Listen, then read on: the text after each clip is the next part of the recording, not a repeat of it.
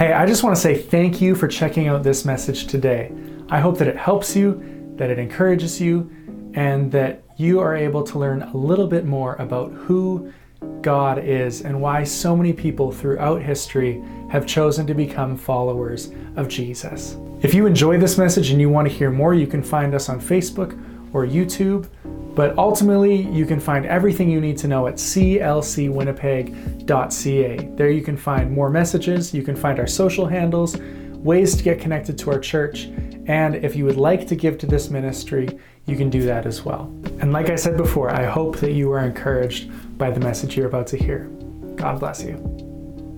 Hi everyone, my name is Scott, and I'm so excited to be coming to you today to talk about the book of Hosea. Today we're looking at this book as we continue our walk from Genesis to Revelation in our series that we've called Cover to Cover. And Hosea, it's a different book. It begins with a bit of a story in the first chapter. The second chapter is a poem. And then the third chapter is the conclusion of the story. And then after that, we have 11 more chapters that are just 11 more poems that are kind of building on what the metaphor of chapters 1 and 3 were. And if you're not familiar with the story of Hosea, we're going to read it today. It's not very long at all. And then I want to speak to you from what I hope is a bit of a different perspective. That may change your perspective on some things today.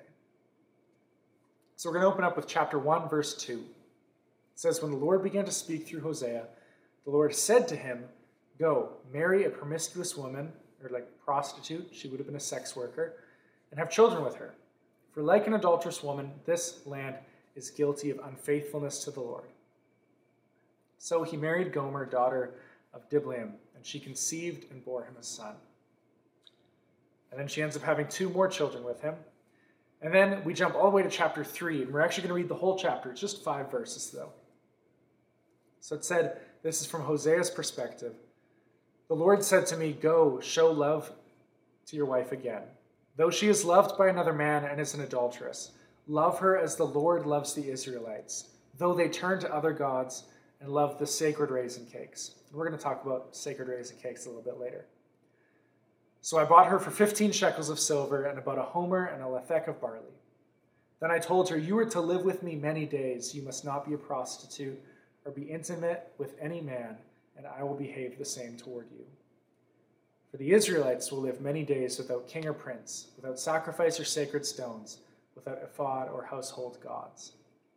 Afterward, the Israelites will return and seek the Lord their God and David their king. They will come trembling to the Lord and to his blessings in the last days.'" This is a bit of a weird story. It's this story of Hosea and his wife, and he's asked to marry this woman specifically, and then she leaves, and he goes back to get her.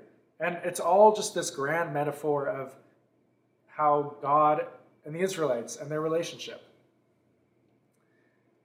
And I've often read this story and thought of Hosea's perspective.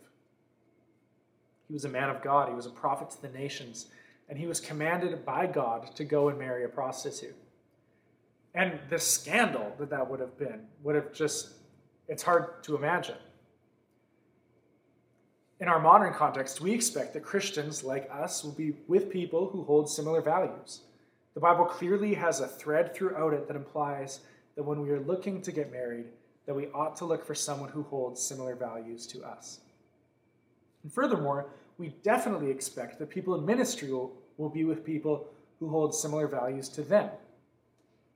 I can just imagine if a pastor came to church and said that they were going to get married to a prostitute, we would have a lot of questions. And honestly, that pastor may not be a pastor for very long after they made that decision. And do we think that them saying, "God told me to marry a prostitute," would be taken seriously? Probably not. But on the same hand, when a 15-year-old boy walks up to a girl in youth group and says, "God told me that you should go on a date with me," do we take that seriously? Probably not.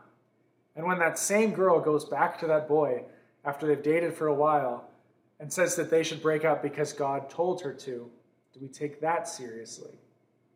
Probably not. It's easy to assume that these are people who who are avoiding responsibility of their actions by trying to pin it on God. But in Hosea's case, he actually was told to marry Gomer. And maybe people didn't believe him, they didn't trust him, and they assumed that he was a liar. But Hosea walked in faith, believing that this plan of God's was what was actually best for his life.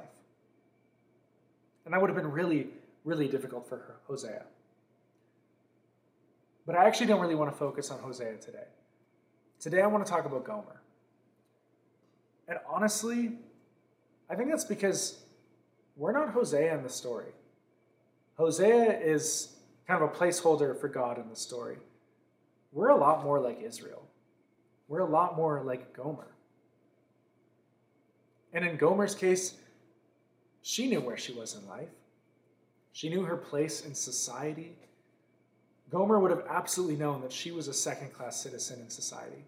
Not only was she a woman, which already made her much, much less than a man in those days in particular, she was also a sex worker, which would have made her station in life to be even lower. And if Israel had been living as they should have been, following God's law, there should have been consequences for her. But instead, what happens is this prophet, this man of God, who maybe she was even afraid of. This man of God named Hosea, he comes along and he marries her and makes her the mother of his children because God told him to. And I can imagine at this time that Gomer felt pretty confused because she knew she didn't deserve this. And whether she was forced into promiscuity or chose it for herself before, she knew that she hadn't done anything to lead her into the life that Hosea was giving her. While she was off getting paid to give herself away, Hosea was praying and studying God's word. While she was off sleeping with other men, Hosea was devoting himself to declaring God's word to Israel. So then one day, Hosea comes and says, I want to make you my wife, and she gets married. But not long into that marriage, she slips back into her own life. And we're not sure why this happened. Maybe she enjoyed that life. Maybe it felt like it was her one chance at having some agency and some independence in her life. Instead of having to be faithfully devoted to Hosea, this man of God, she was able to choose to do what she wanted to with her body. Or maybe there was something outside of her marriage that she just felt like she wasn't receiving from Hosea. There's a poem in Hosea 2 about an adulterous woman. And in verse 5, this adulterous woman speaks and says, I will go after my lovers who give me my food and my water, my wool and my linen, my olive oil and my drink. It's totally possible that the things she got outside of the marriage that she had with Hosea just seemed better. She was out being wined and dined and shown a good time, and she didn't really want to come back to Hosea. Or maybe she just didn't feel up to being Hosea's wife. It's possible that the pressure of being the wife of a prophet to the nation got to her, and she didn't want to have to deal with that. And Hosea might have been so busy praying and prophesying that sometimes she just wanted to get away from all of that. And as she did, it began to spiral on her, and the shame that she felt drove her deeper and deeper into the life that she was living. And so whatever the reason it was, and we don't know, whether it was power or riches or maybe even shame, she would slip away into the night and give herself up to strange men. And over, she began to cheat on Hosea. Whatever it was that caused her to do this, we see that Gomer believed a lie. And for some reason, Gomer began to believe that she was not loved by Hosea. See, some of us, we actually believe the lie, and it is a lie, that we are not worthy of love because of what we have done. And why would we believe that we're not worthy of love? I thought of three reasons, three lies that we believe. First off, that we don't deserve love anymore. You know who we would probably all agree is worthy of love? A baby. And why? They haven't done anything. They haven't proven anything. They haven't accomplished anything. Yet, pretty much universally, we're able to look at infants and love them for exactly who they are. Especially if you're a parent. You hear so many stories of people becoming parents and it feels like there's this whole new, like, untapped fountain of love that they have towards this child. And even if you're not really a baby person, you can probably agree that babies should be loved. They're vulnerable, they're cute. But as we grow up, we make choices that we can feel might make us less worthy of love. We may have been, as babies and infants and toddlers and small children and adolescents, but along the way we make these decisions that we have a tendency to believe causes us to be less worthy of love. And we go into a spiral of shame. And this often happens because we fundamentally believe a lie about ourselves. Lies like, I'm not a good person. I'm not worth loving. I make life harder for everyone around me. No one wants to be around me. No one can help me. So we make one little mistake, and as we spiral down into shame, we end up telling ourselves again that we are the lie that we believe about ourselves. An example. Let's say you're not good with money. And you make a mistake with your money that you've made before. And you get mad at yourself for repeating this mistake because you should know better. And because you should know better, but you do these things anyways, you wish you had some self-control. And because you don't have any self-control, you start to believe that everything that's wrong in your life is your fault. And your life is bad because of you. And ultimately, you tell yourself that you're no good. See what just happened there?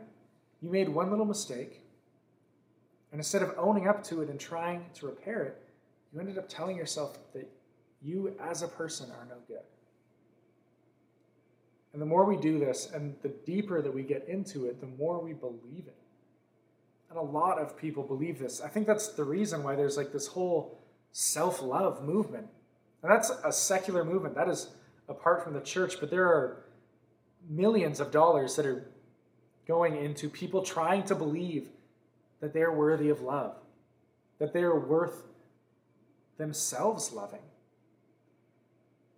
And I think that the Bible is way ahead. I think that secularism is just trying to catch up to the Bible in that area, but that's a different conversation. But a lot of people believe that they're not worthy of love. I've worked in a few different places over the years, and every once in a while it would come up that I go to church or that I'm a Christian. And anytime that happened, there was only a few responses that I would get. And the kinds of phrases that most often stood out to me when people began to talk about the church or when they found out that I was a Christian were things like this.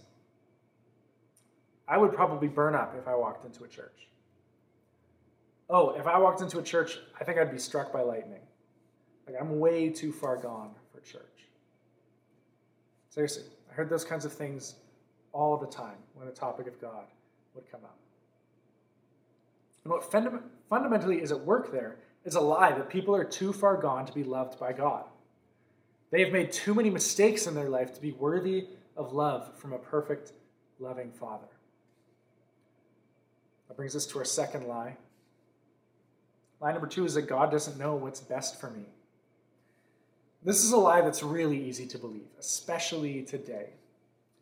In Canada today, there are so many people that tell you that they know what's best for you. Everywhere you look, there's someone that's asking for your attention and telling you that they have the one thing that your life is missing. And it is in every area of your life. It's been estimated that the average person sees 6,000 to 10,000 advertisements every single day. And what a lot of those ads have as an underlying message is this: if you buy this, your life will be better. It works for food, for diets, for clothing, cars, hotels, trips, books, kitchen items, subscriptions, and everything else you can imagine. So we believe the lie that all of these things the world is telling us are going to make our lives better. And whatever narrative it is that you have chosen to believe will make your life better, in turn causes us to behave as though God doesn't exist.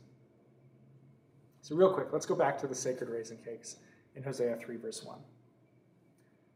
This was a bit of a luxurious item back then. If you had a raisin cake, it was like a treat, a bit of pleasure, that you might indulge in. And by referring to these as sacred raisin cakes, we can assume that they were probably involved in some kind of idol worship. So the Israelites were taking these raisin cakes and they were living these luxurious, indulgent lives, and in turn, they were worshiping idols. So in turning away from God and worshiping idols, they believed that they were doing really well on their own. And we do that too. Our lives are often comfortable. We have what we need. We do what we want. We do what makes us feel good. And so we ignore what God may actually be asking of us. Because God often asks us to do things that don't feel good right now. So we don't listen, and we do what we want when we want to. But this, when we do things that are outside of God's will for our life, that's sin. And Ignatius of Loyola defined sin this way. Defined it as the unwillingness to trust that what God wants for me is only my deepest happiness. What God wants for me is only my deepest happiness. It's an unwillingness to trust in God. And it's so easy to believe that God's plan for our lives is second rate. It's too hard. It's too out there. What we find is that following God's plan for our lives is proven over and over and over again to bring the deepest happiness that we can find on this side of heaven. And the Israelites, they ran into consequences.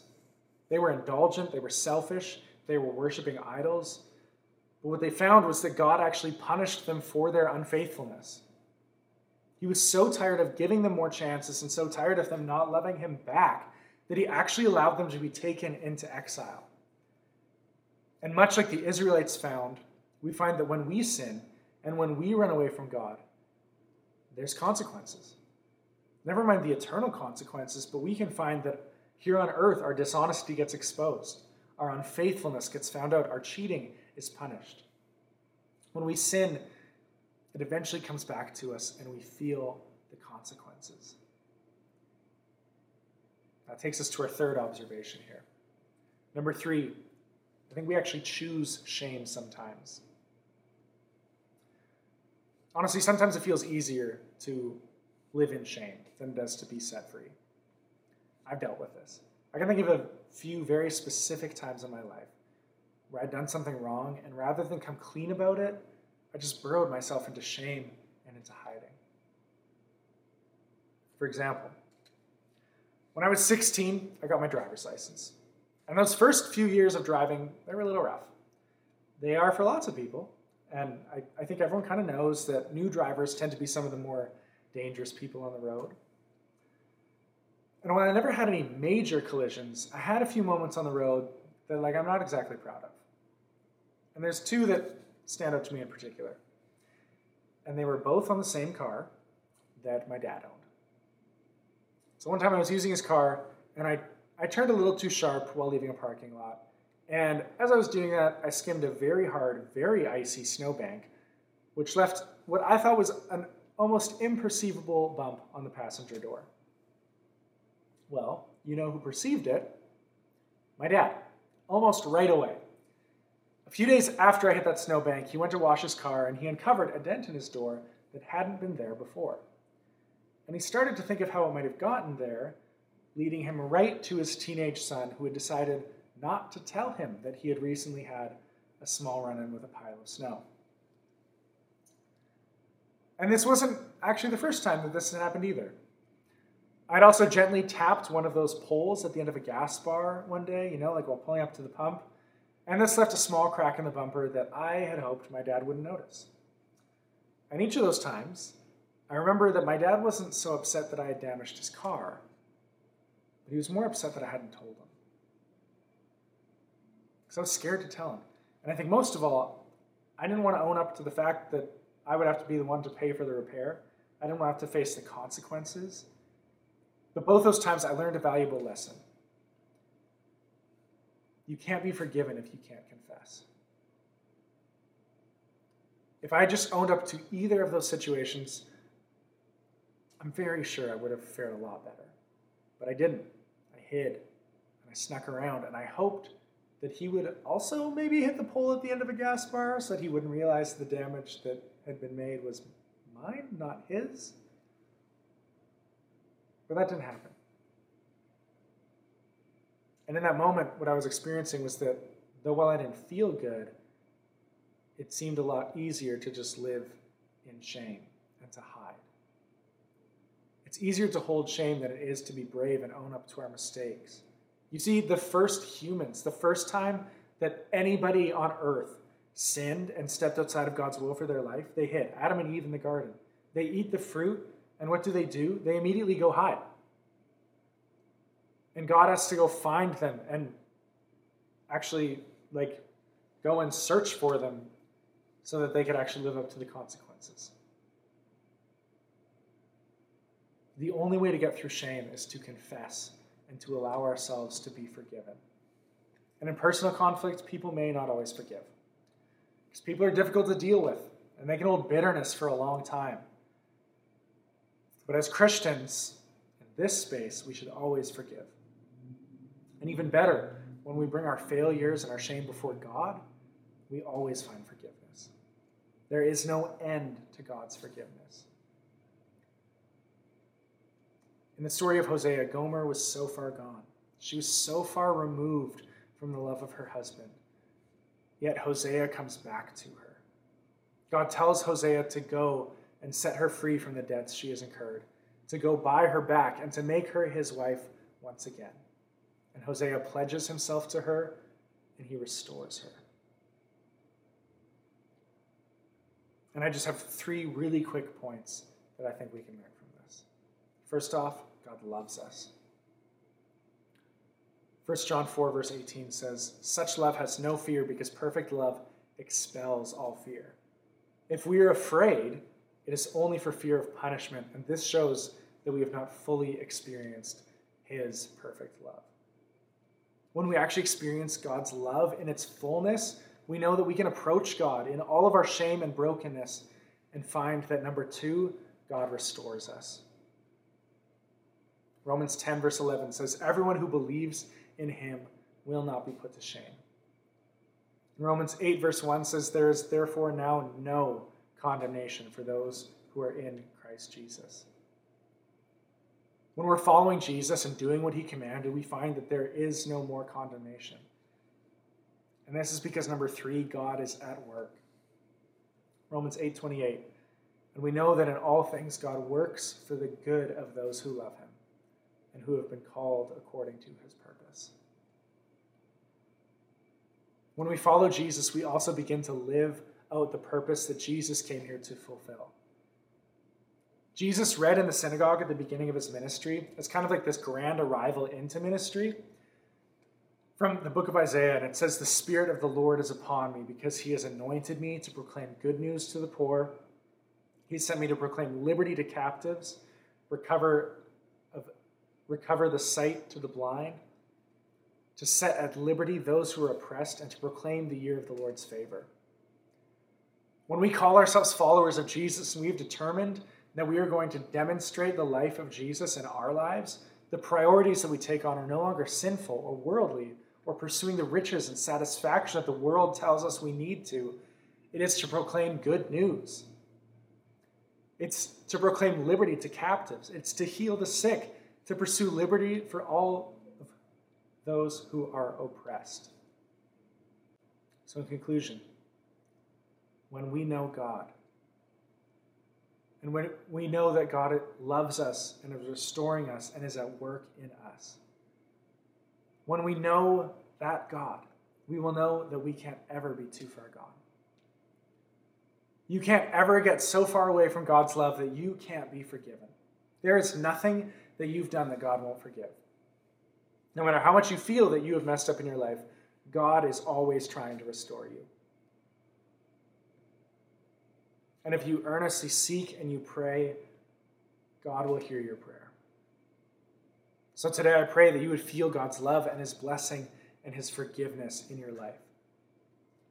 It's an experience that nothing in this world could ever hope to match. And so before we go, I just want to leave you with this verse. It's the very last verse in the book of Hosea from chapter 14, verse 9. It It says, who is wise? Let them realize these things. Who is discerning? Let them understand. The ways of the Lord are right. The righteous walk in them, and the rebellious stumble in them. It's my prayer that we would be people who walk in the righteous ways of the Lord. Let's pray. God, we just thank you for the truth of your word. God, for this story of Hosea where sometimes we might look at ourselves and we want to believe that we're the heroes of the story, that we want to believe that we're like Hosea in the story. But God, time and time again, we find that we are Gomer. Time and time again, we find that we are like the Israelites who are running from you, who are focused more on what the world has to offer us than what the creator of the world does. We find that we are more focused on our own shame and our fear than we are in your perfect love. And I pray that each and every person who is listening to this message, wherever they find themselves, that they would know your love today. It's a love that changes us, that makes us whole, that makes us new. And I pray, Lord, today that you would be making people new today. In your name we pray. Amen.